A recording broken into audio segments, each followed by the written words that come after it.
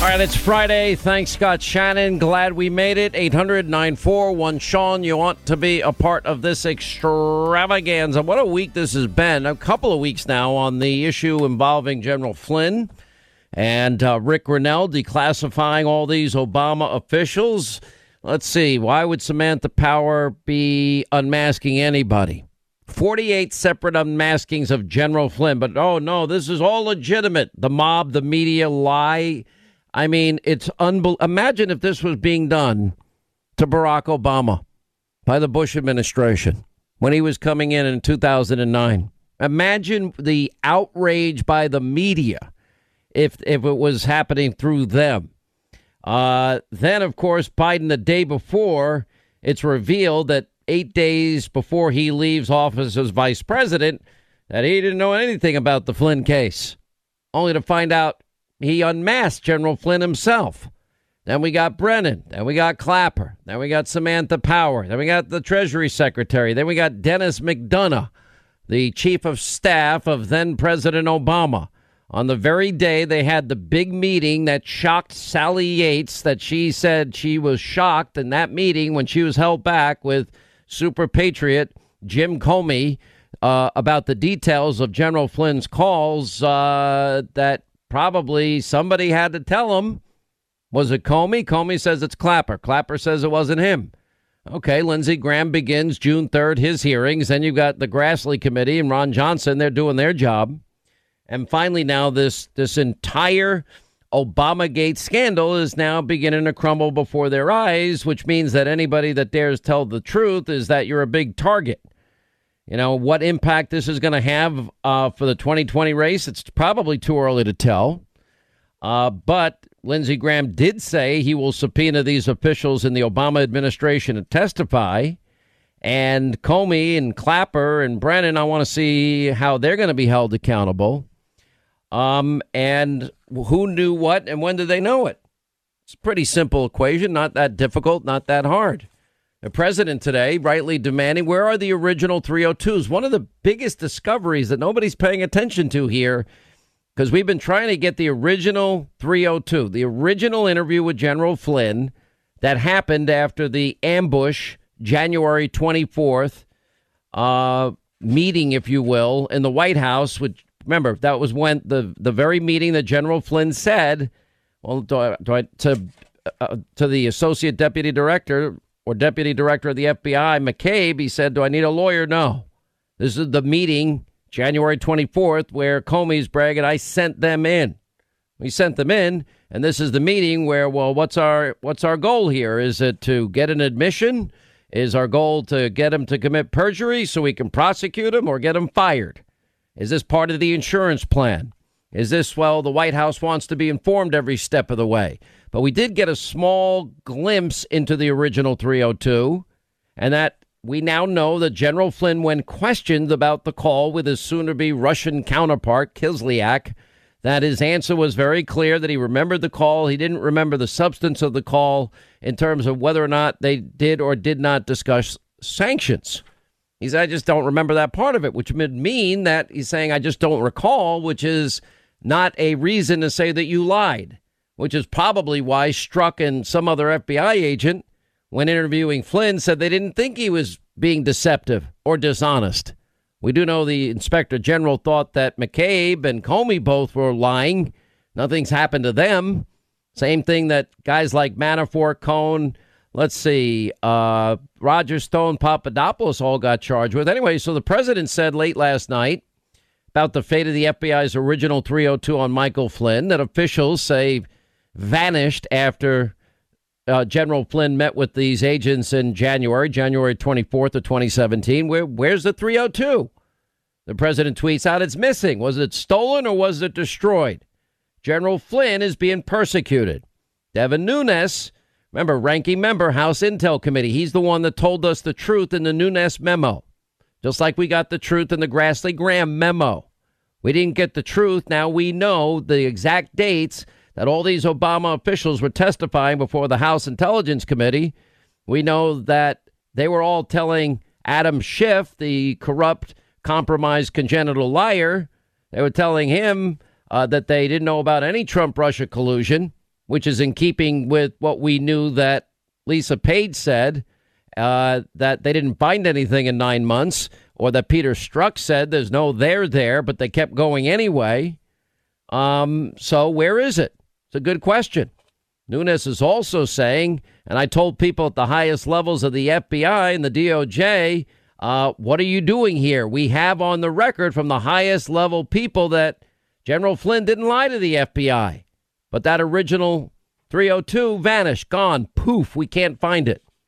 Now, as it relates to the unmasking side of all of this, well, now we're beginning to find out that we may discover that members of the Trump family were unmasked. Well, are they going to dismiss that? Is Lion Brian Williams over at MSDNC, the conspiracy TV, state-run socialist television channel, is he going to now stand up for the Constitution, the rule of law, the Bill of Rights, Fourth Amendment against unreasonable search and seizure? Because you need a warrant to spy on Americans. That's why the powerful tools of intelligence, what have I been saying for 3+ years, can't be turned on the American people, because that's where the abuse of power, corruption comes in. In this case, they spied on a presidential candidate, and they used that as a predicate, a bought and paid for Russian disinformation dossier that Hillary Clinton paid for, that Christopher Steele made up, and that everybody was warned about before the first FISA application was ever submitted. And remember, McCabe said in his testimony just released last week, he said, yeah, without the dossier, there's absolutely no warrant. And then we know January 21st, this is before the third application, the second renewal application. We know James Comey signed the first 3 and Rod Rosenstein the 4th. We know that the subsource for Christopher Steele said none of what Christopher Steele is saying is true. Well, not that we even needed that, because at some point, Christopher Steele himself in an interrogatory in Great Britain said he has no idea if any of it's true. But the FBI knew it was unverifiable, but they signed a document saying that it was verified. All that you wanted. And now now we bring this right into the office of Barack Obama, with the ever forgetful Joe Biden in the room and an ever shocked Sally Yates with Jim Comey, with Obama knowing it and acknowledging he knew every part of the unmasking of General Flynn, and the phone call that Flynn had that was unmasked. Well, that means he needs to now answer the questions here. So who leaked all of this to the Washington Post? You know, for example, this guy, Ignatius, that was the same day that Joe Biden, we know in this case that Joe Biden was out there unmasking General Flynn. There were a lot of leaks in all of this. There were leaks of part of the dirty dossier before the election anyway. That would be, let's see, David Korn and Michael Isikoff, 2 hacks that are conspiracy theorists. That 49 requests were made by dozens of Obama officials during the period, again, from November 2016 through January 2017. 49 requests to unmask one man. And then they were ready to close out the case January 4th until Peter Strzok said, no, don't close it. And now we know why. And then the meeting happened on January 5th in the Oval Office. Anyway, Biden sits at the top of the list of senior officials that unmasked General Flynn. He needs to be asked what he knew and when he knew it. We need to ask Obama what he knew and when he knew it.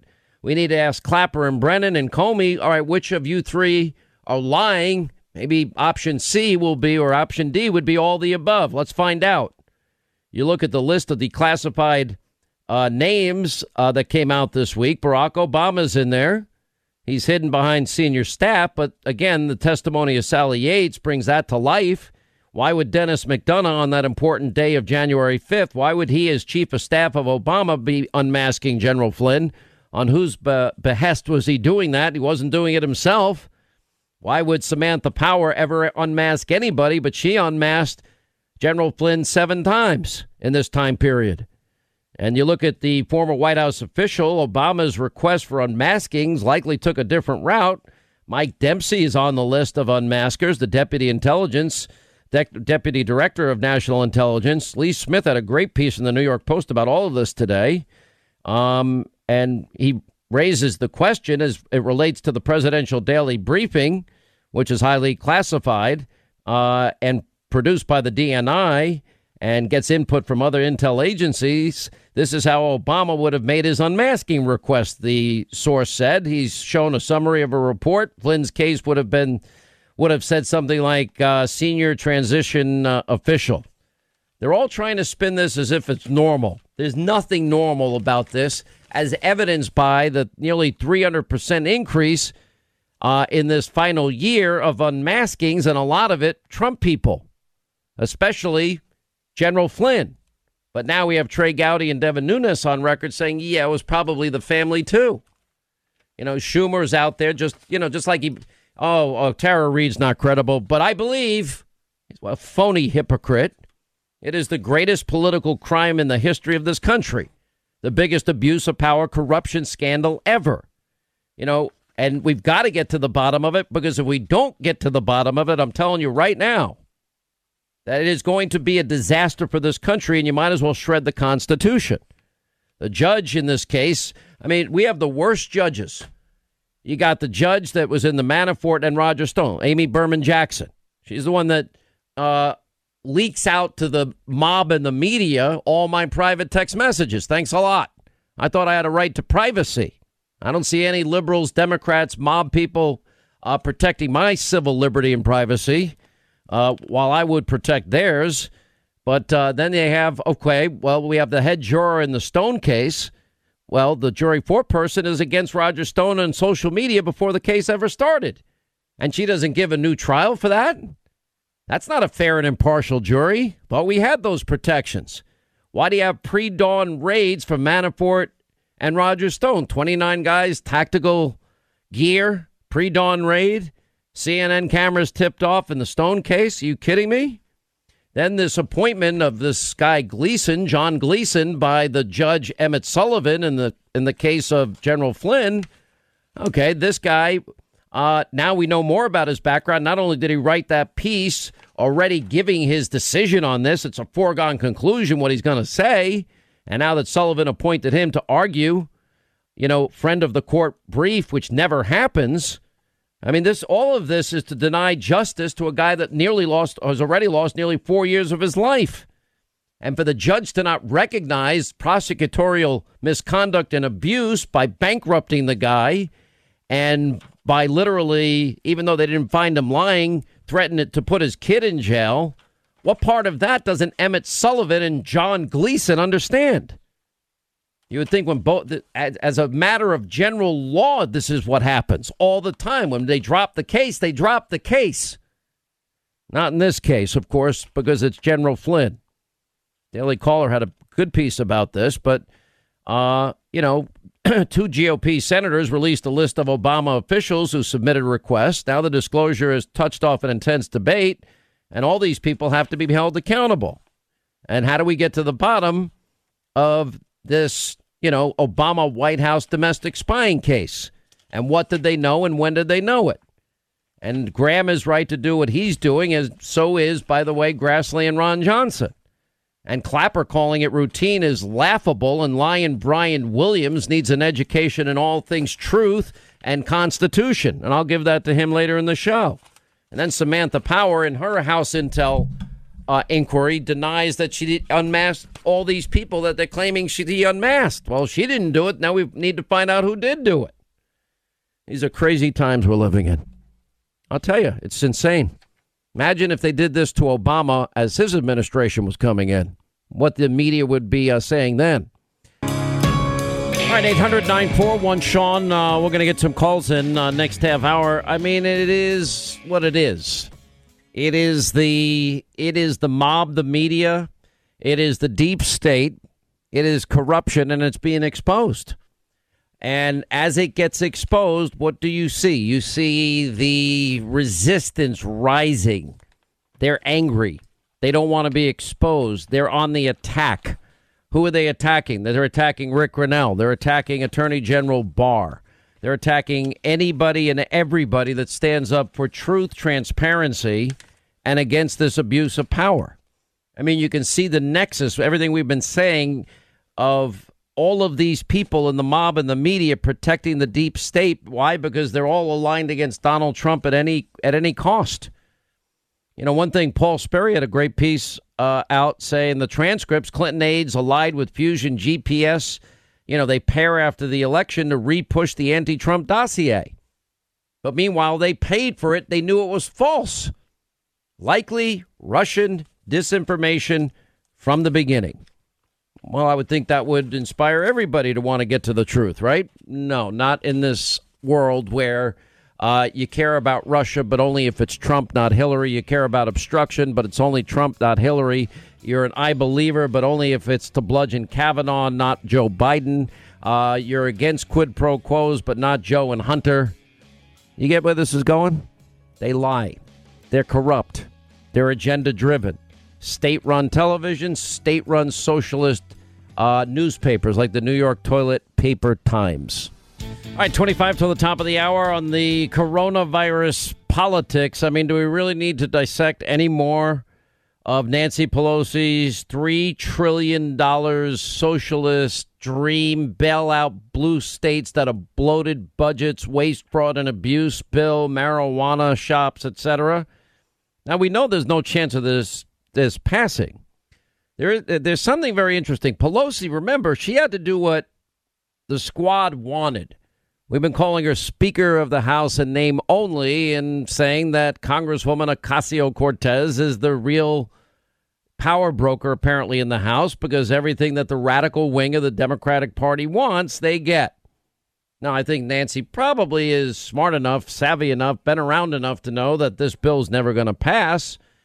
I don't like the talk of any money going to blue states, like even to my own detriment, like New York. Why? Because New York is responsible for more waste, more fraud, more abuse, just like California, just like Illinois, just like New Jersey and other blue states. Now, if it comes to COVID relief for workers, for business owners, just like the rest of the country, it should be made available to all of them. That's just, we're helping every American out. We can rebuild Europe.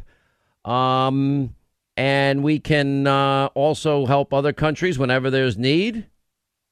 You know, let me just tell you something. We need to understand what they're doing here. You know, you can't justify wasting $750 million on a solar panel factory in upstate New York that's mothballed.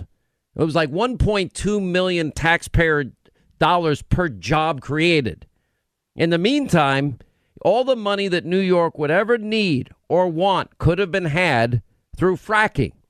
The reason Pennsylvania is doing so well is because of fracking, which, by the way, the ever forgetful Joe Biden is against for Pennsylvania. Well, that is a big part of Pennsylvania's economy now. Those are high paying career jobs. Now, if he's going to suck up to AOC like he did this week and Bernie Sanders the way he did this week, then that means that Joe is going to go what, for a fracking ban? He's already adopted big portions of the Green New Deal. I mean, where's this going to go? Anyway, this is what these blue states do. You know, there's sanctuary state of California, sanctuary city, New York City, sanctuary state everywhere. Well, why should citizens in red states be burdened with the waste, fraud, abuse of all these blue states that waste all this money? If they want to pay, if their policy in their state, and I believe in, you know, the state's rights, if they want to elect governors that create a socialist hell for the people in their state, that's their business. But if they don't fund their pensions and they don't make smart decisions in terms of how the state should be making money, and they tax their citizens out of the state, which is why you see a mass exodus from these blue states. You can't ask people that elect responsible government officials, governors, state representatives, senators that aren't involved in waste, fraud, and abuse, that don't tax the citizens of their state to death, that fund their pensions as they go along. I think, $130 billion unfunded pensions in Illinois. That shouldn't be put on the backs of red states and those taxpayers. Now, if it's going to be more COVID relief, I'd rather wait until we see what the $3 trillion does first, and the $4 trillion in loans being made available at very low rates through the Fed. But the real answer is what we've been discussing again and again and again, and that's opening up the country and opening it up quickly and And I'm not going to repeat myself because I don't have any more arguments than to say, OK, learn from Texas, Florida, Georgia, and learn what not to do from New York, New Jersey, Pennsylvania, and Michigan. And that's a big starting point, protecting the old people. Then you can learn from, OK, all those people that don't have to reopen in New York because they were there working every day and feeding New York and providing the medicine and the medical supplies to New York, and all the people around the country that sustain New York and these other states. They never shut down. They're not talking about reopening their manufacturing because the manufacturing never stopped. The store shelves would never stop being stocked and restocked. I'm telling you, you'd be stunned. We never ran out of food in New York anywhere. Nowhere. I mean, there were a couple of days, maybe a little bit, bare, but there was plenty of food still. Plenty. But mostly it was packed. Mostly everything got delivered. Thanks to America's great truckers. All that got done. So now we have the issue of, and I have a lot of respect for Dr. Fauci, but Rand Paul is right when he said he's not the end all. He's not. Dr. Fauci has dedicated his whole life to saving lives. You can't take this away from him. Through no fault of his own, I would argue, when he was saying that the risk is very low on February 29th, I don't think he was saying it maliciously. He was giving his best medical opinion based on the data at the time. And even when he said, in March, that we don't need masks, that was the best what we knew at that moment. I'm not holding it against him, but I am saying that he's not been right the whole time. And the guy that ended up being way ahead of the curve ended up being Donald Trump. Donald Trump was the one that put the travel ban in place, the first quarantine in 50 plus years, and then the subsequent travel bans while he's being impeached. That turned out to be a literally life-saving decision. Every Democrat running for office should now have to answer that question. Did, in retrospect, Donald Trump make the right call, or do you still consider it racist, hysterical, xenophobic, and fear-mongering? Because it turned out that he saved untold numbers of American lives. He saved untold amounts of carnage and contraction of this disease. We can never figure out mathematically how many other people would have contracted the virus if he didn't stop the travel. I love how the media says, yeah, but he didn't stop all the travel because people came in and were quarantined. I'm like, yeah, they were quarantined. Nobody supported the quarantine either. But they're always going to play politics. This is who they are. This is what they do. We're 172 days away from you making the ultimate decision, the American people. So everything has to be seen through the prism of politics right now. But you can see what's happening. That, there wasn't one medical model that turned out to be accurate. The answer, even at this point, is we don't know. I like the data that I'm seeing out of Florida that reopened with a 15% drop since its reopening. That gives us more hope. I was very skeptical. I'm not the biggest fan of Governor Kemp in Georgia. I thought the Kelly Loeffler decision was stupid. Told him, he didn't listen to me. Linda, right? Nobody listens to me. But I tried to warn him. Yeah, anyway, no, that whole situation is a hot mess, and I think you were pretty fair about the fact that whoever... I'm admitting, I said, okay, here's my fear about what Kemp was doing. Because remember, he said he was going to open up the salons and the tattoo parlors. The tattoo parlors sent me over the edge. I'm like, okay, if he fails in Georgia, and by the way, we have a 12% decline in Georgia, 15% decline in Florida. But if he failed, Linda, tell me if I'm wrong, they would have bludgeoned him in the media, which would mean that no governor would be willing to do anything even safely, remotely resembling a return to normal life. That's why I was concerned. And that's why my mind changed when I saw how they did it. Look, I'm not a big... I'll be honest. I mean, it was good daddy-daughter day time to take my daughter out and get her a Manny and Betty, which I did a number of times. They used to love it, Linda, when I went in there because I tipped them really well. My daughter hated it because once I found out that you can get 2 people and sometimes 3 people to work on one person, it goes 3 times as fast. My daughter thought it was embarrassing. It's not just embarrassing. It's complete. It takes away from the entire experience, just so you know. Well, I don't know what the experience is. Nor should you. That's why you should wait in the car like a normal dad. It takes 2 freaking hours to do a mani-pedi thing. Beauty is work. It takes time. Okay, how long does it take you to go through your little spa treatment thing? Okay, first of all, I have a 4-year-old. I no longer do that. All right, when you did do it, whatever. And I did, 2 hours, 2.5 hours if I'm doing the whole thing. I can't do anything for 2 hours without coming out of my Can you play cord. golf? Can you play golf for 2 hours?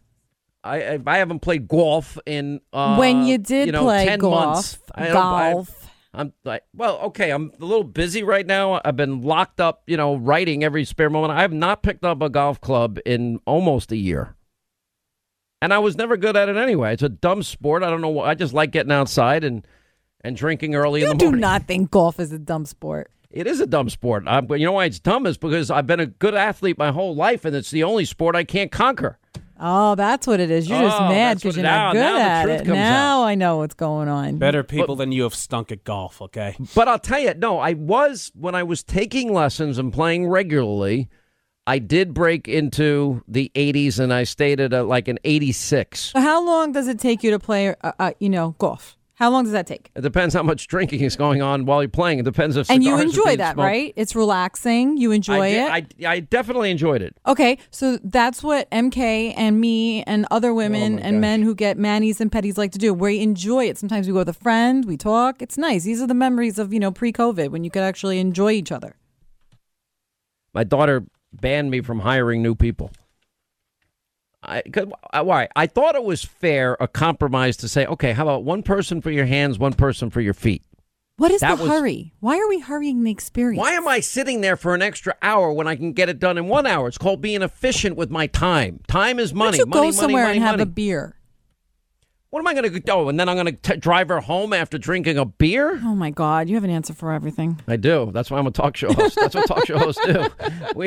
You never want to get into an argument with the talk shows because they never lose. I think you should just get her an Uber and let her do her thing.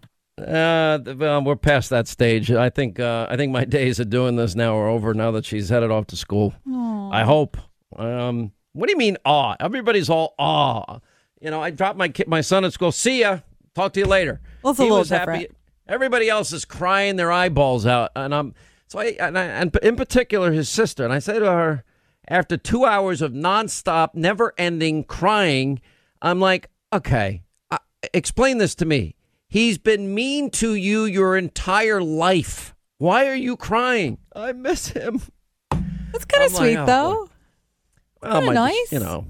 It actually was a sweet moment. I tell you, it's a sad year for all the graduates this year. I went up and down my block the other day, and there's all these signs out, Well, actually, I just found out that they're going to have a graduation. That we're going to do a drive-by one. Yeah. Oh, that's nice. Now when it's going to be. Now it's on later? the calendar anyway. Okay. But who knows? God only knows what's going to happen. Oh, Cuomo did announce. Well, first of all, why this guy? I'll use your first of all. Why this health commissioner in New York still has a job is beyond me. First of all, he was an idiot the whole time. During the entire virus. Listen, New York was dead without Donald Trump. I don't care what anybody says. He built the hospitals, manned the hospitals, got all the medical equipment because they didn't have, Schiff, if you will, available because they didn't listen to their own health directors over the years. All right. Then you got this other idiot that's telling everybody it's safe, it's safe. We're in the middle of COVID and he's telling New York City it's safe, just like the dopey mayor de Blasio. Anyway, and de Blasio is now claiming ignorance about what this guy said. The guy has an email. The New York Police Department that many of these officers were catching COVID-19.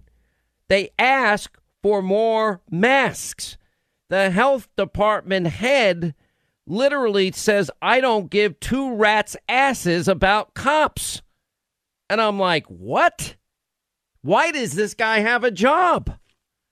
I can't believe it. Anyway, Cuomo announced that state beaches will open for Memorial Day weekend following New Jersey's lead on it. More than 3,000 New Yorkers now swarmed one Queens food pantry. Well, you know the area that I live in, Long Island. The food pantry here, my friend, the inventor Keith and his wife, they work at it. Right. And literally they're telling me the story and I'm like, here's some money. And I'm not bragging, I give money. I'm just like, I can't believe this is not exactly an area with a lot of poor people. But you have people that are that desperate right now, and everybody's pitching in, by the way, to the credit of everyone in my community. Everyone's helping them and just getting them. That's why opening the country on the other side. You know, there was a Heritage Foundation study. 1% of all counties representing 15% of the U.S. population are responsible for almost half of the country's COVID-19 cases. Now, the biggest mistake, March 25th, Cuomo executive order mandating nursing homes take on COVID-19 patients when he had the beds manned and built and COVID ready for Trump that he didn't use. Unbelievable. March 29th, Pennsylvania governor follows. April 6th, the New Jersey governor follows. And then all the stupid decisions Governor Whitmer made in Michigan. Can't cut your grass. Now, they did the exact opposite.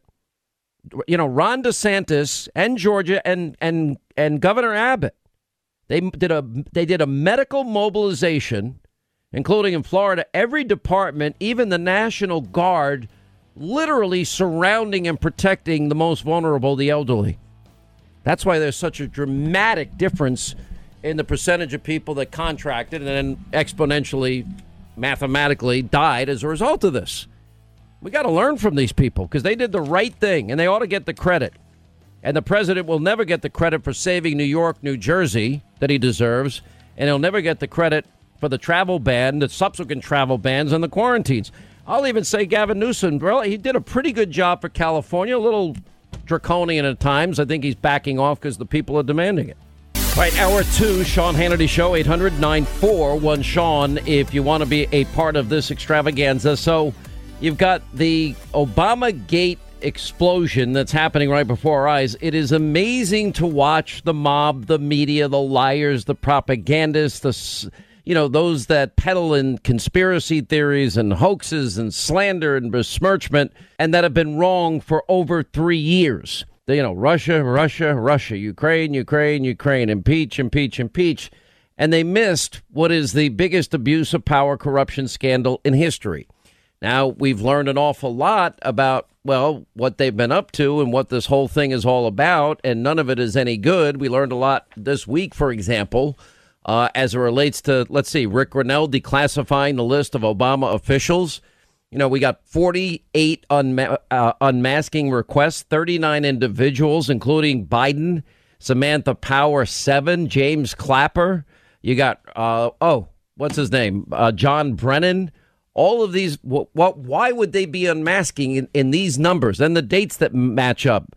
Dennis McDonough on January 5th, Joe Biden on January 12th, both important dates in this timeline. Now, how is this all going to impact 2020? Senator Lindsey Graham starting hearings on the 3rd of June. Grassley, Johnson, they are going to continue their investigation. The mob and the media, they just say, unmasking is fine. 48 separate unmaskings from Election Day through January of 2017, Election Day 2016. That's a lot of it. Anyway, let's play James Clapper. Then we're going to play Joe Biden lying. And then let's play John Brennan attacking Rick Grenell for telling the truth and letting us see it for ourselves. So you did not know that it would be General Flynn when you asked to unmask these conversations? No, I did not. Now, it's possible. I mean, this is 3.5 years ago, so I don't remember the specific reports in question. It's a routine thing. It's appropriate and legitimate. When you have a valid foreign intelligence target engaging with a U.S. person, is it, for example, an insider, someone in the government engaging with that foreign adversary? When you were director of national intelligence, did you see any direct evidence of collusion between General Flynn or any Trump campaign official with the Russians? No, I did not. Mr. Vice President, what was your involvement in the investigation of Michael Flynn and the FBI investigation of Michael Flynn? I was never a part or had any knowledge of any criminal investigation into Flynn while I was in office, period. Not one single time. By nature, when you ask for more information about a transcript that's been transcribed from an intercept, do you have any idea who the other person is? And I guess I'm trying to get at, did the people that asked who Kislyak was talking to have any idea what name would be revealed when they sought that information? Generally not, unless within the context of the conversation, it seems to be apparent that an individual may be affiliated with a certain group or organization. But generally, the reason why you ask for it to be unmasked is because you don't know that's the name of that individual. And so it's not as though Obama officials were going out and saying, give me everything about Michael Flynn. Absolutely not. Interestingly, the number of reports that were in December 16 and January 17 that were declassified by Richard Grenell, I was surprised at how many dates and reports there were there.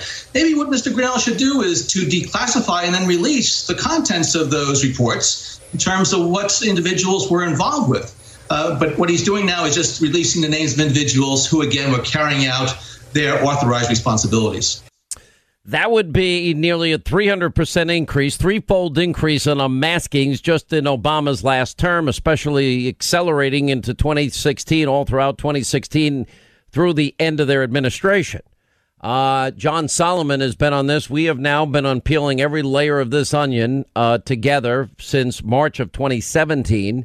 Congressman Lee Zeldin of New York here to talk about, well, we got Adam Schiff caught lying through his teeth again repeatedly. John Solomon, I mean, they're trying to now spin this. Oh, unmasking is not a big deal. Well, I guess it's not a big deal for people that don't believe in our Constitution and the Fourth Amendment and unreasonable search and seizure, because 48 times in this period of time means that you were targeted in a way that was abusing your power and authority, and you were going after one guy. Yeah, listen, here's what's going on. I bet you when we're done, we're going to find out that lots of Trump transition officials were being unmasked. The Obama administration was trying to thwart the Trump administration and its early foreign policy efforts. They lost the election. The Democrats are headed out the door.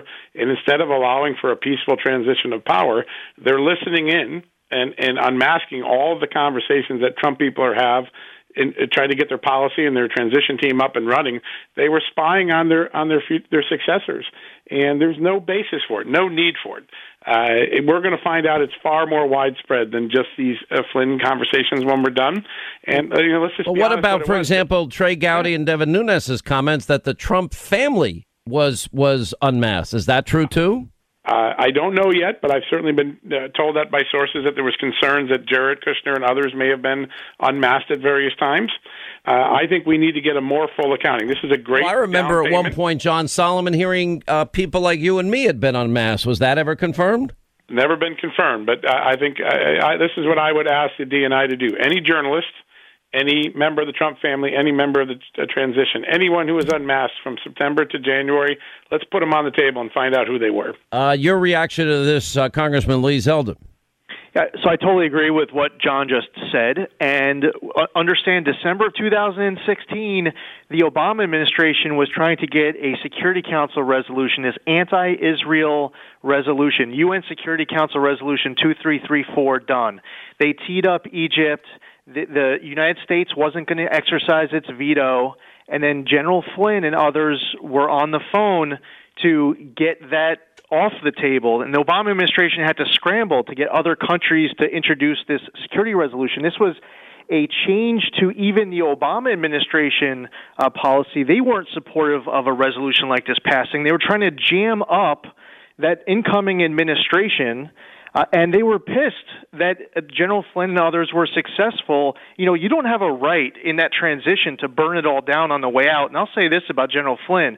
My first brigade commander when I was on active duty at Fort Huachuca, Arizona as a second lieutenant was Colonel Michael Flynn. And he was someone who was highly regarded by all the men and women in our brigade. He spent time with the troops. Doesn't matter if you were a private or a second lieutenant. This is a man who served decades.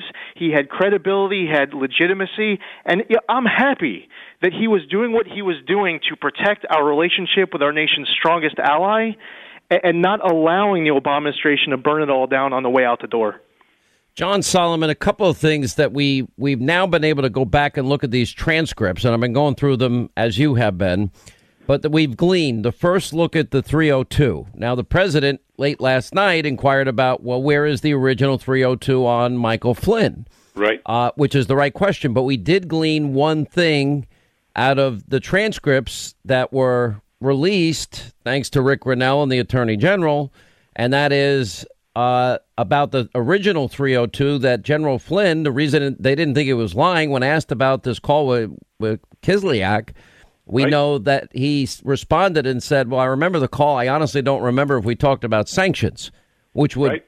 All right. Then issue 2 is Sally Yates' admission in her testimony before the House Intel Committee that when she was held over in the February 5th meeting where Comey was there with her, she was held over with him, and Joe Biden was there, and Clapper and Brennan, and I believe Susan Rice, Samantha Powers might have been there. I don't remember that part. But that she was shocked to know that Obama knew everything that had happened in the phone call with General Flynn, the unmasking. What does that mean about Obama? To me, that means he has to answer a lot of questions. Absolutely, as you and I have talked about, and here's why. President Obama had a thing for Mike Flynn. He fired him in 2014. When he meets with President Trump early in the transition, a month or before they have that January 4th meeting, he tells Trump, you only have 2 problems, North Korea and get rid of Flynn. He was out to get rid of Flynn. Why? Because Flynn was likely to reverse the Iran deal. He was likely to stand by Israel. He was likely to erase some of the Obama policies that were failures. And so this wasn't a counterintelligence concern. This was a preservation of Obama's legacy concern. They were using the tools of intelligence to preserve their policy. It was a policy dispute being hidden or masqueraded as an intelligence need. And that's what you're going to find out when these documents are all released. Well, what's taken so long to release them, Congressman Zeldin? I mean, can we now go back into the Obama administration archives and see what they knew when and where? I mean, that Susan Rice memo of that, again, that January 5th meeting, note to self, Obama said do everything by the book.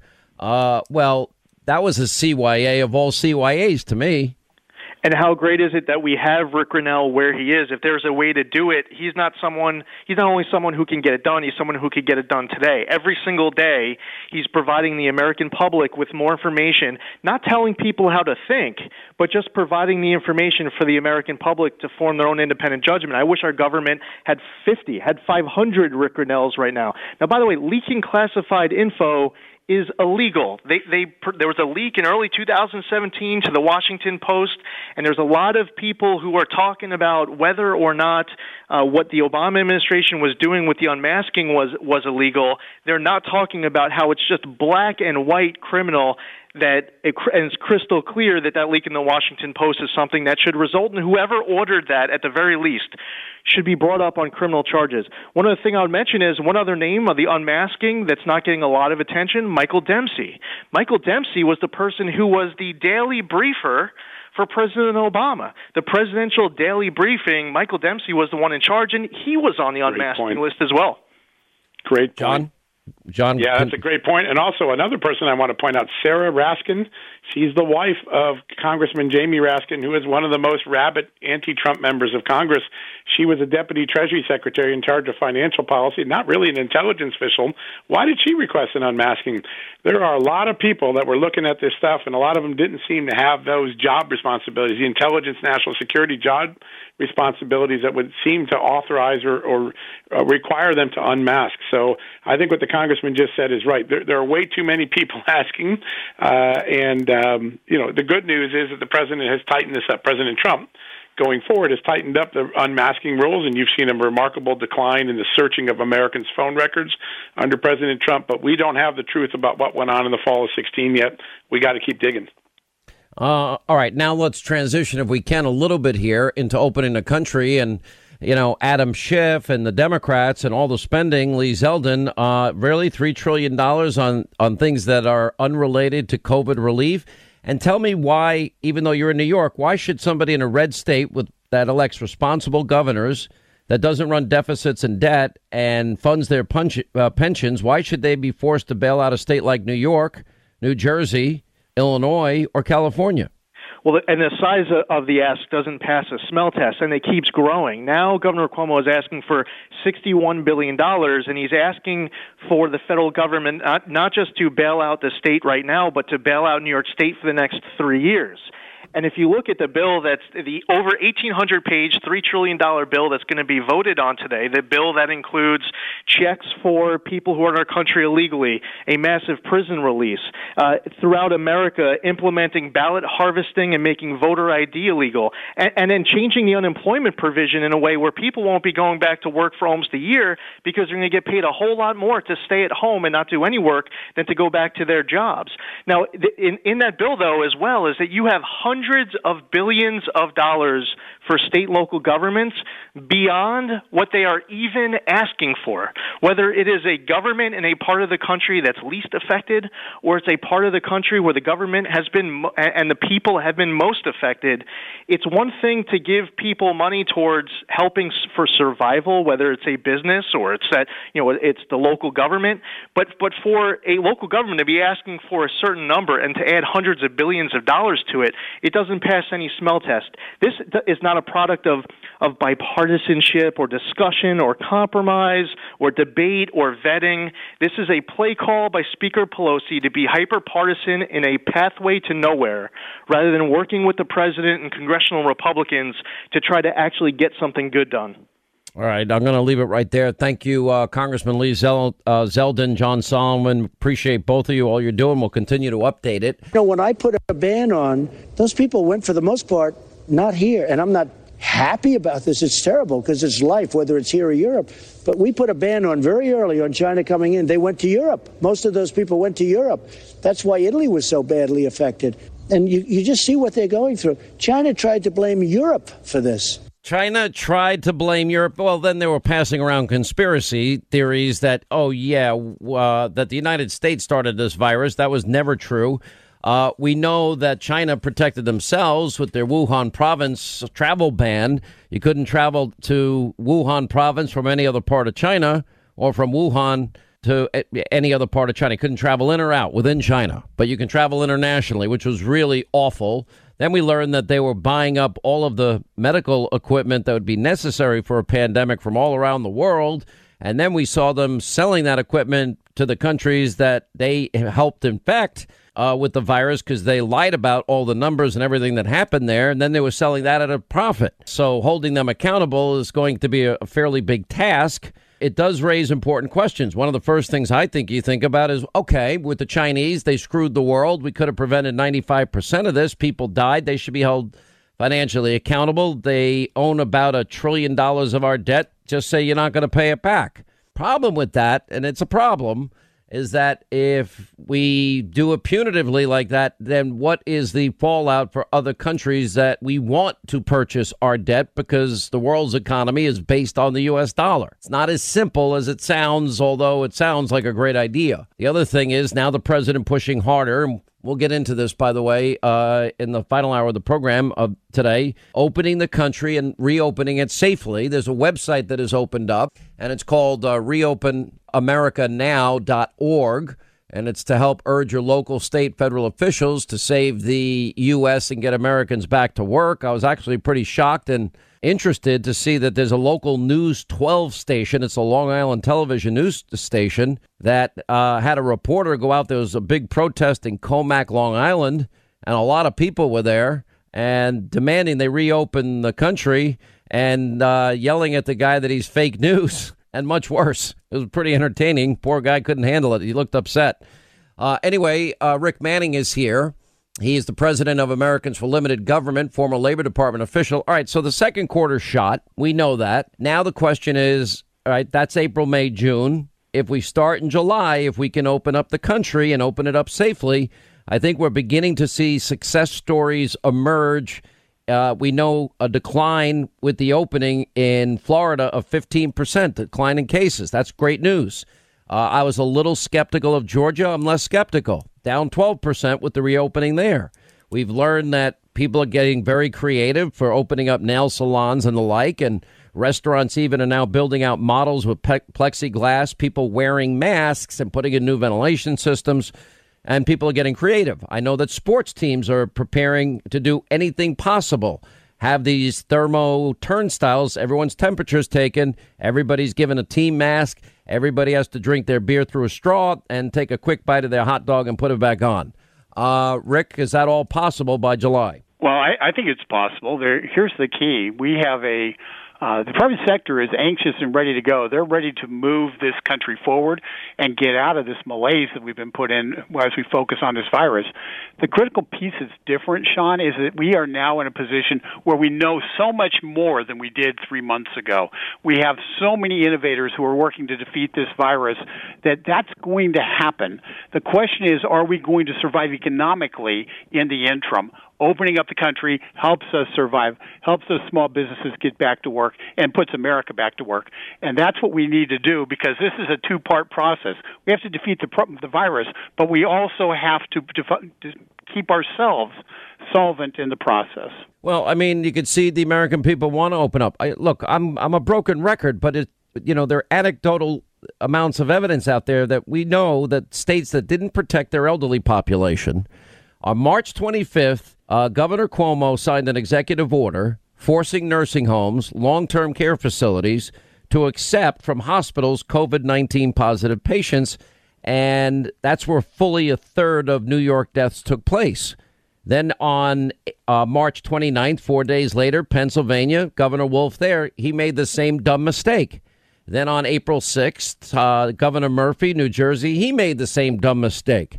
And they were making dumber mistakes in Michigan, where Whitmer is, but they wouldn't allow you to cut your lawn. So the question here is, okay, we should be able to learn from that. And we also should be able to learn from all of the people that were stocking the store shelves that kept New Yorkers and Long Islanders fed the entire time during the height of this pandemic, because they wore their gloves and masks, and the guys I talked to never got sick because I talked to them all the time. No, you're exactly right. In fact, every governor in the nation should be forced to get a tutorial from Florida Governor Ron DeSantis on how to do this, because he protected their elderly population in Florida while keeping a relatively free economy in the process. He took a lot of grief for that, but the fact is, Florida did not end up with the problems in the nursing homes that many of these other states have. Listen, I've got a stepsister who's in an equivalent of a nursing home facility right now, where they've had four staff members confirmed positive for COVID, because they used half the facility for COVID, half the facility for regular patients. And she's scared to death right now because she doesn't have her results back, but she's scared to death she's going to have this, because that'd be a death sentence for her. So this is personal with me.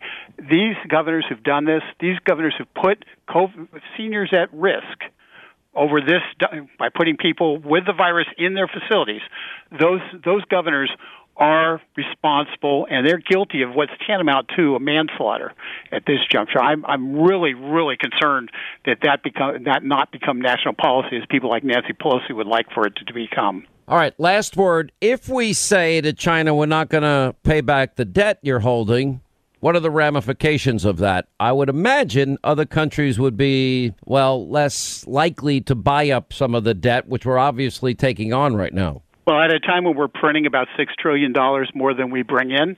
About that time, yeah, exactly. You and I are thinking the same way. It'd be foolish for us to effectively make it so our debt was not purchasable by the rest of the world.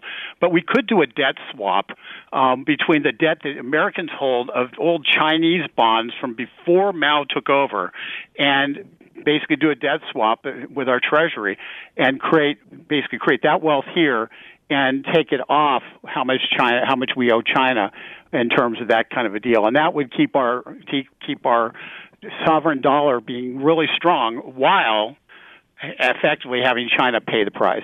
All right, I appreciate it. Thanks so much for your time, Rick Manning. By the way, Rick Manning's website, reopenamericanow.org, if you want to go sign it. All right, let's get to our busy phones. In the meantime, let's say hi to Don is in Iowa. Don, hi, how are you? Glad you called, sir. Sean, hi. A pleasure talking to you. Thank you for taking my call. Thank you for calling. What's going on with you? How are you hanging in there in Iowa? Well, we're doing good. I'm driving tractor trailer right now. I just delivered a load of masks into Waterloo, Iowa. Mm-hmm. So we're getting the product to people that needs to be gotten out there. But right now, trucking is in a little bit of trouble. Well, tell me about it, because a very good friend of mine, it just so happens, is in the trucking industry and just got into it. And he told me, for example, the load price is down. I'm probably not giving you the right number. About 40 cents a mile. Is that about right? Down 40 cents a mile off of its original rate. Yes, sometimes more. In fact, I was just offered a load that was probably about 60% off of what it normally offered. 50%. So, but I heard the rules were also lifted in terms of you can drive for longer periods of time. And they're very strict governing rules and bureaucratic nonsense you have to go through. But by the way, I've got to thank you, too, because if you guys didn't truck and bring all the medical supplies, all the food, all the medicines to New York and Long Island, in other words, if you would have shut down, we're dead. We would have either starved to death or we would have, everybody would be dying of COVID. Well, thank you, Sean. I appreciate it. But driving, that's what we do. We don't want to be home. Although right now, I'll bet you at least 30% of the trucks on the road are parked, not doing anything, because these are guys that own their own rigs. That if you're going to haul for just the price of freight and the price of fuel, why would you leave your home? And I'm not saying I blame them. I heard things though are just beginning now to turn around and get back to a little bit more of a normal point. Is that true or not true? Was I misinformed? It is probably true. The biggest thing that nobody is seeing is, since all the manufacturing was shut down, well, naturally the freight is going to take a hit. We're going to have less loads for the trucks that are on the road. So now that manufacturing is starting to pick back up, then yes, we're going to start seeing a turnaround. Absolutely. Well, you know what? Why don't you give Linda, if you want, I know this guy that owns a bunch of trucks, and I know that one of the biggest challenges is finding good drivers. If you're interested, I'll pass you your name on.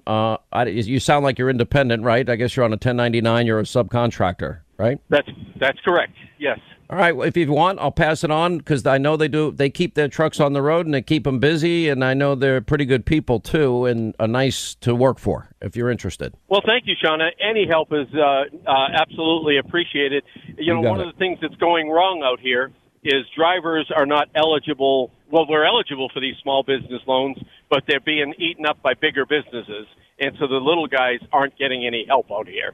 And you have an ear. Well, that shouldn't be. I mean, we have $4 trillion in those loan guarantees. Right. So I would not give up. Work with your bank. What I heard from another friend of mine that owns a small business, the first time his bank, didn't get the job done. The third time they did finally get it done, and it just becomes you got to work through the bureaucracy a little bit, which didn't surprise me. You're dealing with government. You're dealing with banks. All right, let's get to our busy phones.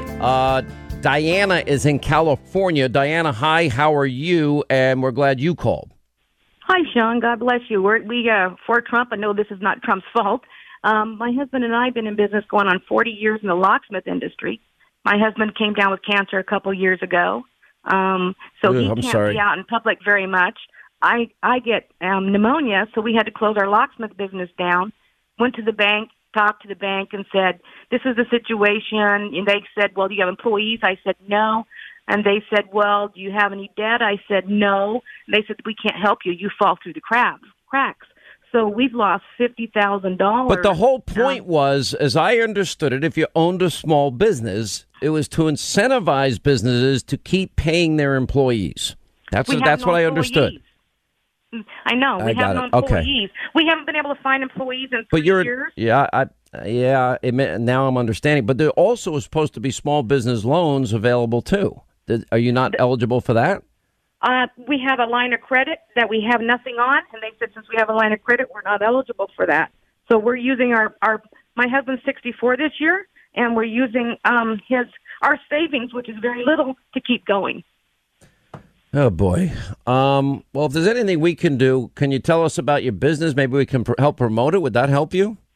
Well, the problem is my husband and I are the only ones that are running it. We've been trying to keep our customers as best we can going on a mobile service because we have CHP, we have City of Chico, we have all the large schools and accounts in the area, and we're trying to keep them going. But even though we're keeping them going, we're still down $50,000 because our store hasn't been able to be open. So it's just been really hard. And at this point, if there's anything we can do to help you, get a contact from Linda. We're putting our house up for sale because we're having to retire or try to figure out how to retire because we can't keep going the way it's going. Are you going to get out of California? No, we have a house already that we have, and we're going to probably downsize and move to that one. But we, at this point, are not because our children are here. So, and my grandchild's here. Listen, I could tell you is from everything that I can see, if you can just hang on through the fall a little bit, and you know what, we'll do a little background and see if we can find a crack. I just talked to Mnuchin's office today about some issues, and just to get clarification, I'm going to take your specific information. Let me see what they tell me, and then I'll have Linda get back to you. Okay? Okay, I appreciate that. Just God bless you. We pray for President Trump every day, and we pray for him every day and everyone around him to protect him because of that. There's one other thing. Try and be, if you can, because I guess you're the only breadwinner, right? Although you can't get out either. You have to protect yourself, right? I get pneumonia. I've been going to the store and meeting people, and we do all of no, you got to be careful here and everything else. So I got to be careful. He's got to be careful. And so we're having to, like I said, we're using our little savings we have that we were going to start. We've only had 10 weeks vacation in 40 years, 10 weeks. Oh, my gosh. And we haven't had any employees, like I said, in 3 years. Here's the most important bit of information I'm going to give you. Wear your mask, protect yourselves, social distance. I don't care. Listen, if you're in your health condition, do that first. And then when we get to the point where this is behind us, and it looks like from all we can see it will be behind us, that we'll be able to you'll be able to get back out and do what you do best. In the meantime, we'll take a look at your case. I don't have a definitive answer on the top of my head. So, you're right. Some of this gets complicated. There are cracks. But I know they've been able to work with people in similar situations and help them. Let's see what we can find out. Okay? You, God bless. All right, God bless. 800-941-SEAN. You want to be a part of the program. Coming up next, our final news roundup and information overload hour. I note that Fox News has turned over the equivalent of hours of its programming to what they're calling this unmasking for people just coming to it, for people who may encounter this PR effort. Can you once and for all explain to people what it is they're seeing? Well, good to see you, Brian. And what they're seeing right now is the politicization of the intelligence community. All right, news roundup and information overload hour. All right, so there you have Brian Lion Williams of MSDNC, state-run socialist television, Area 51, Roswell Rachel Maddow's channel. And Lion Brian is lecturing Fox News with the guy that is up to his eyeballs in the unmasking of American citizens, shredding what would be the Bill of Rights, our Constitution, the rule of law. Lion Brian never reported on Hillary's obstruction or Hillary's dirty Russian disinformation dossier. I don't remember Lion Brian leading the charge as it relates to, premeditated fraud on a FISA court and 4 warrants and a scope issue, even after the subsource of Steele debunks Christopher Steele's own dossier, or Steele himself doesn't even stand up for his own dossier. All I remember is Lion Brian out there with the rest of his MSDNC colleagues spewing Russia, Russia, Russia, impeach, impeach, Ukraine, Ukraine, all things I hate Trump every second, minute, hour of every 24-hour day. So, it's the same. Let's see. Is this not the same lying Brian Williams that lied about his experiences in Katrina and the Iraq War? What was it in New Orleans that you saw that kind of matured a mature man? It's funny. Here we are remembering the loss of our colleague, Ed Bradley. Ed just handed me an Emmy for our work in Katrina. Just weeks ago, handed me the Emmy that I accepted for my colleagues. And when I was down there, I used to be a firefighter, volunteer firefighter in New Jersey. I was wearing the boots that I've owned since 1976. I had them pulled up as waiters.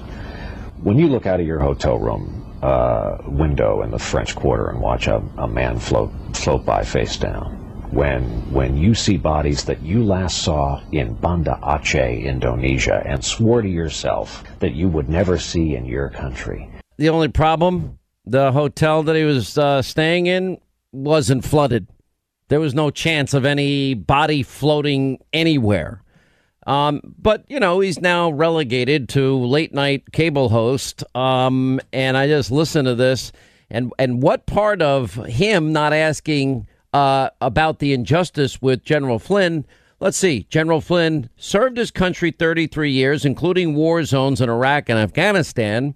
General Flynn lost his house, went bankrupt, and literally lost almost 4 years of his life, only to now know that he was unmasked from November of 2016 through January of 2017, 48 separate times by 39 separate Obama administration officials.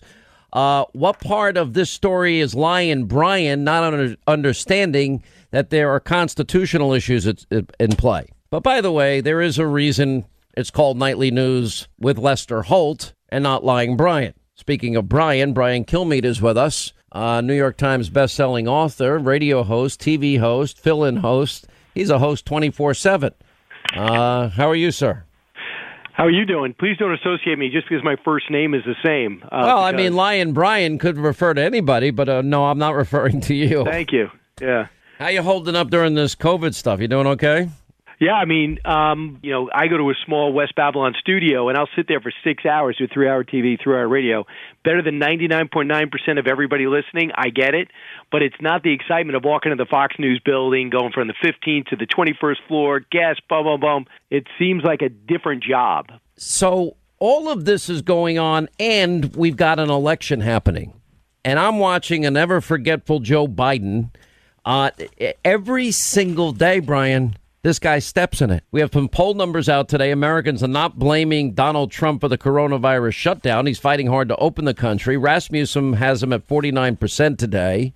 We know Biden's brain surgeon assured voters he's not brain damaged. That had to be reassuring. And now we have Biden pledging to take away Pennsylvania jobs and pledging to hire AOC. How's that all going to work out for him? Well, not only that, Bernie Sanders. They want Bernie Sanders' mailing list, and AOC and Bernie are probably going to be on their energy committee. Wouldn't that be great? Think about this. I mean, really, goodbye fracking. That means goodbye Pennsylvania and Ohio. That means goodbye oil and gas. Don't even think about grabbing Texas.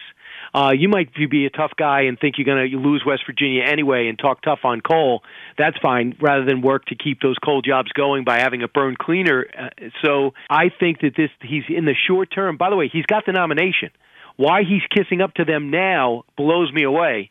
He's got to be going, if he's smart, he'd be going to the middle to be able to get the Midwest. But you saw the CNN poll that everybody's running from at CNN. It shows the president winning in every battleground state, including the one he was in yesterday. You know, what's amazing about that poll is it's from fake news CNN, and they didn't even highlight the real results of the poll. I mean, that's how much they hate him over there. You don't get into the cable wars the way I do. And I assume it's by choice. I mean, you can jump in the fray anytime you want. Is there a reason why you just kind of ignore these idiots that attack us all the time? Couple of things. On my show, it's not my show. So if I decide to take my 3 minutes and I don't talk about the spy, Mike Flynn and what this idiot judge just said, and I go, hey, listen, by the way, Jimmy Kimmel last night went after me, and here's my answer. Everyone's in my ear going, Brian, move on. That's not about you. It is the Sean Hannity show. So if you really have that's your field. That's your, that's your gridiron. I feel as though I have a third. And if they tack the whole show, we would do it collectively. The other thing you told me is don't take on a comedian. And then you go out and destroy Jimmy Kimmel. And I'm like, wait a second. I should have taped that Hannity conversation, or I should have at least unmasked you. This is a true story. I said the hardest people to debate are comedians because you can pin them down in a corner and literally bloody them and bludgeon them with an intellectual argument. Then all of a sudden everything's a joke. And so it's a little harder. Now, in the case of Jimmy Kimmel, I was not going to lose. I just decided I'm not going to take his crap because he's making fun of the first lady who's reading books to children. Right, yeah. And, and he's Mr. Oh, we don't pick on our kids and we got to love. I'm all for that. But the same holds for her kids, not just your kids, Jimmy. Well, the other thing is, Sean, you'd be surprised, and you know this because you meet our listeners and our viewers. They don't even know who the hell Brian Stelter is. Like, Brian Williams, people... No. We have a name for Brian. It's Humpty Dumpty, the conspiracy theorist. So you're bringing them up, And I know that was the theory, too, with Bill O'Reilly when Keith Olbermann went after him. He was so vicious, but Bill is so much more successful. The question was, should he go after Olbermann and get people to get him involved in that debate? When you go after some of these guys, you're kind of alerting them that they still have a show. And our viewers are with us. And I don't really even think that they have a clue that CNN is actually going out of their way to say, why is Fox obsessed with Russia, which is comical in the sentence when they were obsessed for two and 3/4 years. Yeah, but they ignore the dossier. They don't like it. Yeah, they ignore the dossier. They like obstruction if it's Trump, but not Hillary's emails. They care about quid pro quos, but not Joe and Hunter. They're all about I believing, but they don't believe Tara Reid, and they dismiss her. And she had a lot more evidence and corroboration and witnesses and the haunting call from her mom to Larry King. Yeah, well, if you really look at it, though, I take my I don't engage in these everlasting feuds with people that are insignificant to me. I take my shots when I feel like it, and only when I feel like it. Well, I mean, it was front page everywhere. You're going after the solar plexus of Brian Williams and destroying him. You really are, and it's making people understand what his background is and how dare he go there. He better clean up your past if you're going to go throw a haymaker when someone's not looking. You know what the problem for them with me is I don't care. I don't care. Whatever switch I'm supposed to have that cares about what people say about me is gone. It might have existed in the early days of my career, but it doesn't exist any longer. And I'm just not going to take their crap. And if they want to get in the arena with me, for me, it's fun. I do it just to entertain myself and to also expose them for the liars and hypocrites and phonies that they are. I mean, because, we do have a media information crisis. You're in talk radio. You're on Fox. I'll tell you right now, if it's not for the few of us, it's not even all of Fox, because some people on Fox slant left. We know who they are.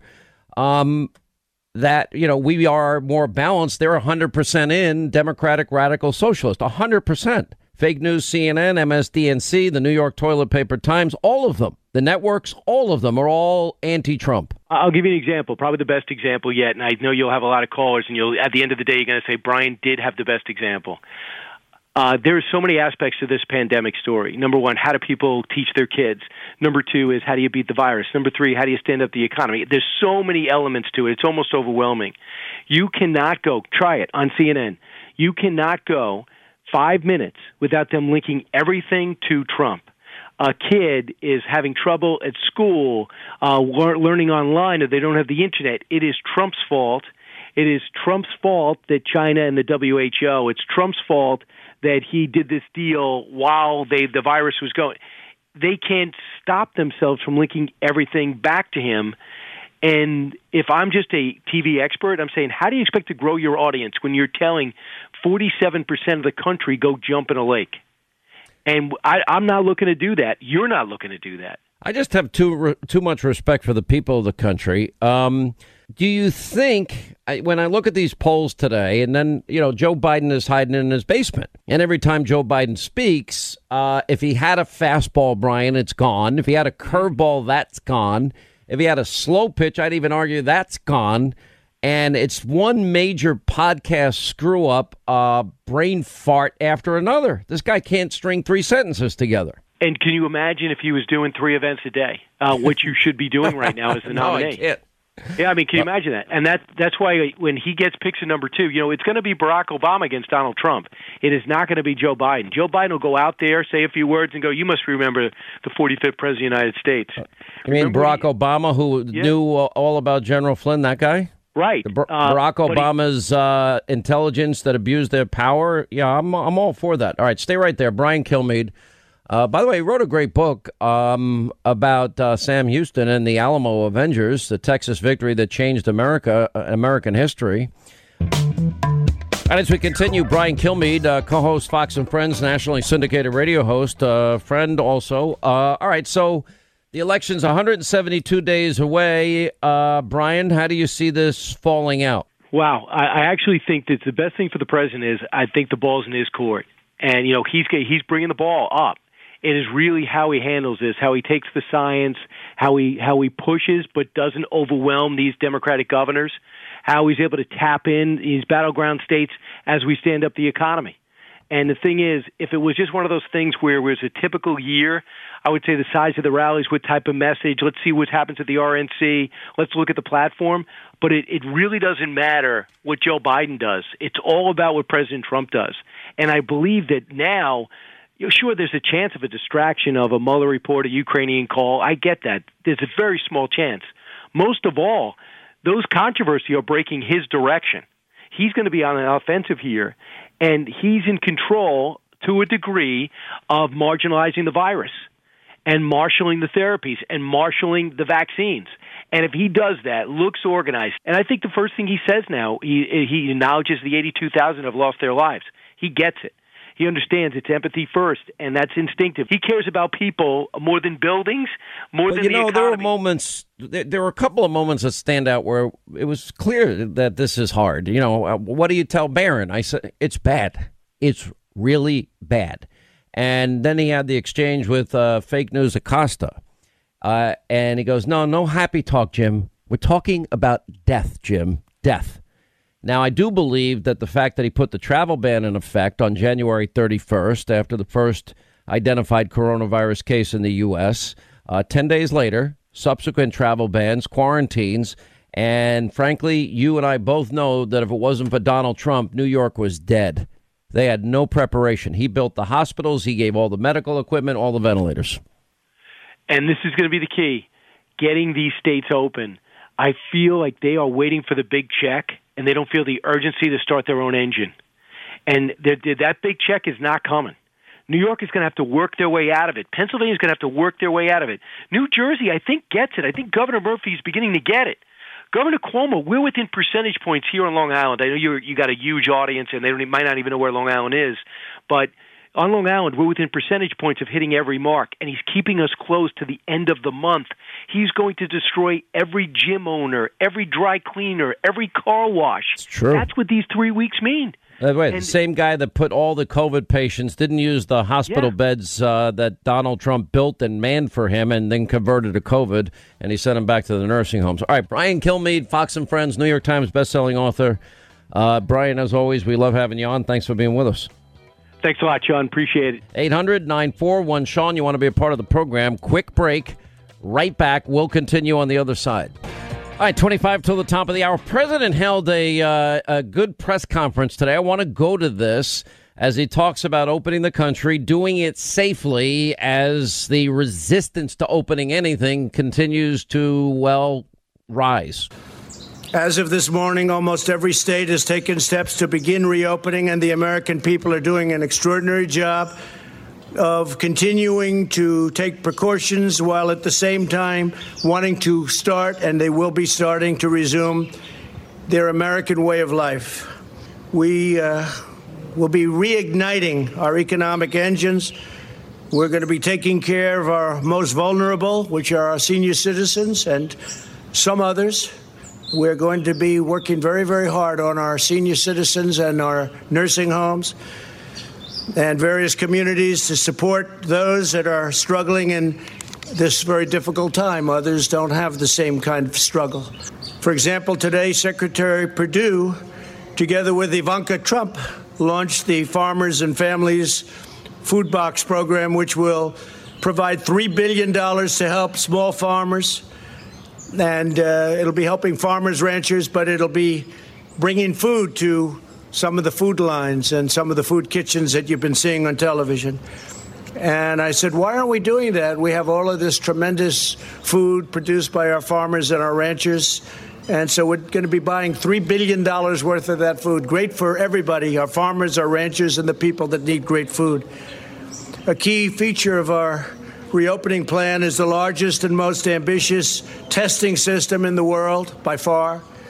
America is now conducting close to 350,000 tests per day, an unthinkable number just a short while ago. More than anybody in the world by far, suggesting many states now have excess testing capacity to monitor for new outbreaks. Florida, many other states have so much testing, the testers are waiting for people to show up. It's great. Another essential pillar of our strategy to keep America open is the development of effective treatments and vaccines as quickly as possible. I want to see if we can do that very quickly. We're looking to, when I say quickly, we're looking to get it by the end of the year if we can, maybe before. We're doing tremendously well. From the earliest days of the pandemic, we have marshaled the genius of American scientists and researchers from all across government and the private sector, from academia, from everywhere to vanquish the virus, and tremendous strides have been made. I can tell you, I get to see it every day. Tremendous strides are being made. Scientists at the NIH began developing the first vaccine candidate on January 11th. Think of that.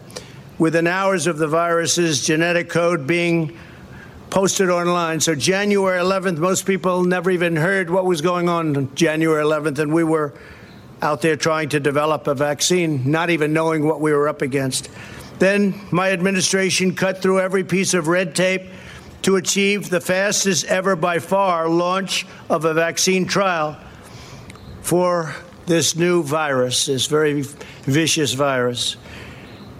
And I want to thank all of the doctors and scientists and researchers involved, because they've never moved like this or never even close. The NIH and the HHS have also been working constantly with private industry to evaluate more than 100 potential treatments.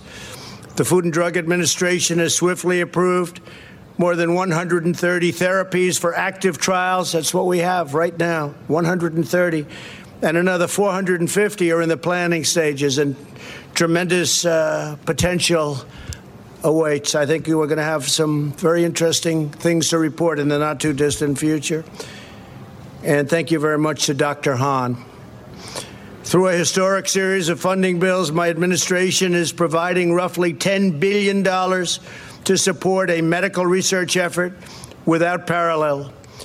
I especially want to thank Senator Steve Daines of Montana for his incredible work. He has worked so hard to secure additional funding for vaccine development. He has been right at the forefront. Today, I want to update you on the next stage of this momentous medical initiative. It's called Operation Warp Speed.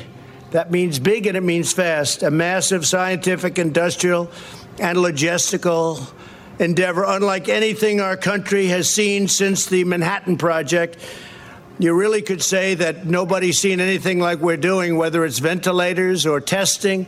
Nobody's seen anything like we're doing now within our country since the Second World War. Incredible.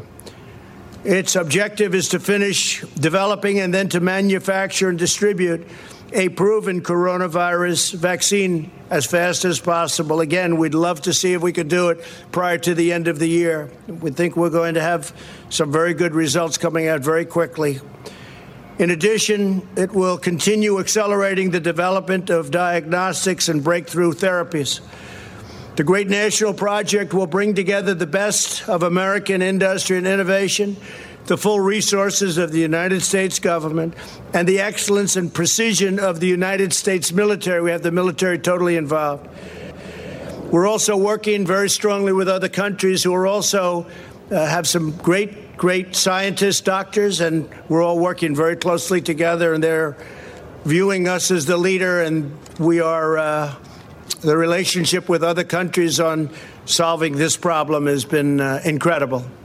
To date, Operation Warp Speed has brought together all of the experts across the federal government from places like the NIH, CDC, FDA, and many other agencies. This historic partnership will now bring together the full resources of the Department of Health and Human Services with the Department of Defense, and we know what that means. That means the full power and strength of the military, and that really talking about the logistics. If we get it, when we get it, that means the logistics, getting it out so that everybody can take it. And today we're proud to announce the addition of two of the most highly respected, skilled professionals in our country, worldwide respected. Operation Warp Speed's chief scientist will be Dr. Moncef Slaoui, a world-renowned immunologist who helped create 14 new vaccines That's a lot of our new vaccines. In 10 years during his time in the private sector, one of the most respected men in the world in the production and really on the formulation of vaccines. Joining Dr. Slowy as Chief Operating Officer will be General Gus Perna, a four-star general who currently oversees 190,000 service members, civilians, and contractors as commander of the U.S. Army Material Command. That means logistics. That means getting it out. We got to get it out there. So, General, thank you very much. And Doctor, thank you very much. It's great to have you on board. Really highly respected people. Thank you. These two outstanding individuals will provide more details following my remarks. In preparation for this initiative, experts throughout the government have been collaborating to evaluate roughly 100 vaccine candidates from all over the world. They have identified 14 that they believe are the most promising, and they're working to narrow that list still further. So we started off with over 100. We're down to 14, and we have some really interesting choices to be made. They're doing very well. Through Operation Warp Speed, the federal government is providing unprecedented support and resources to safely expedite the trials, moving on at record speed. While we accelerate the final phases of vaccine trials, Operation Warp Speed will be simultaneously accelerating its manufacturing process. In other words, we're getting ready so that when we get the good word that we have the vaccine, we have the formula, we have what we need, we're ready to go, as opposed to taking years to gear up. We're gearing up.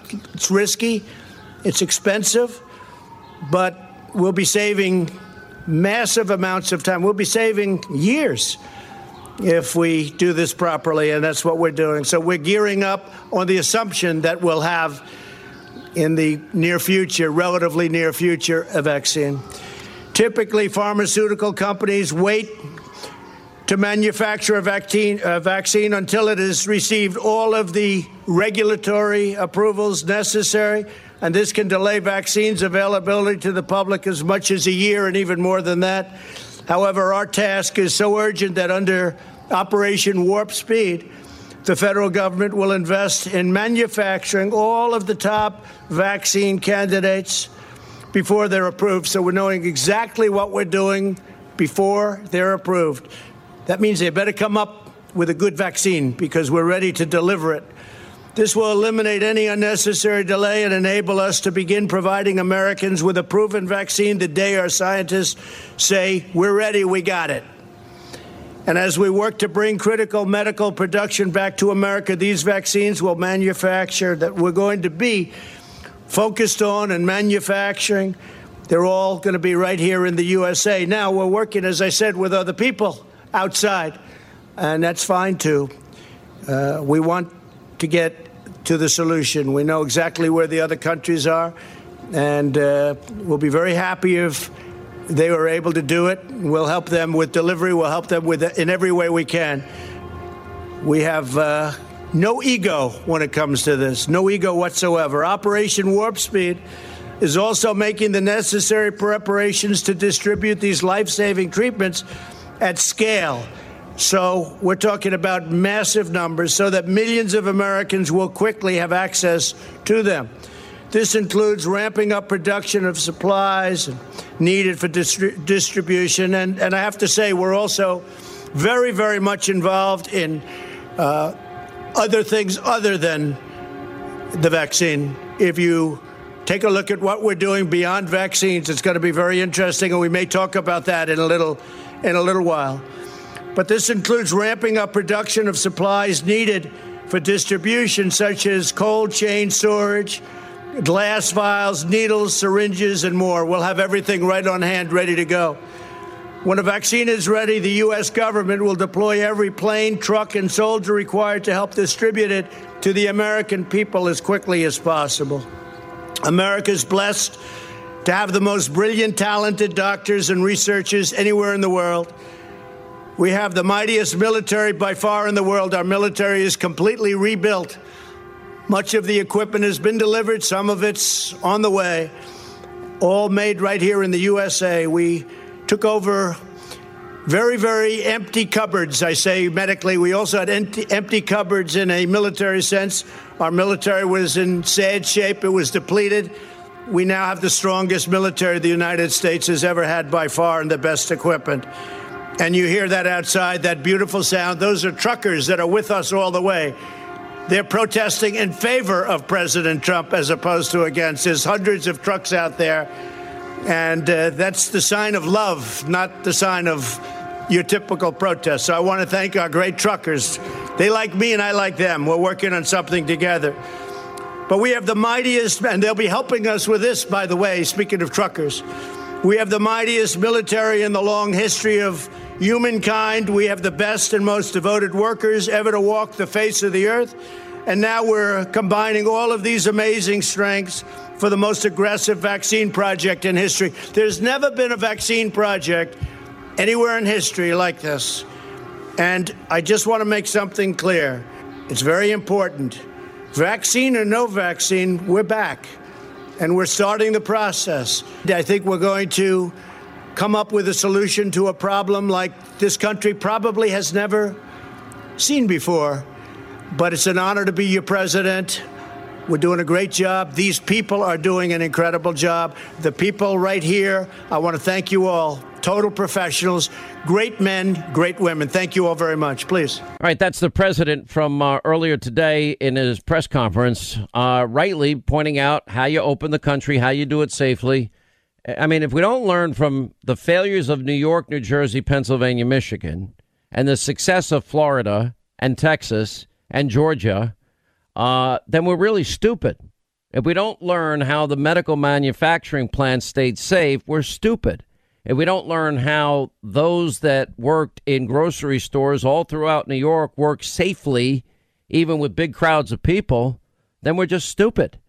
You got to apply what we've learned. Protect the elderly. Wear the mask. All right, that's going to wrap things up for today. And, we'll be getting to the bottom, more details of the deep state abuse of power, corruption on Monday, opening up America safely, and getting on with an election because as of Monday, it's 169 days till you decide. Have a great weekend. See you Monday. As always, thank you for being with us.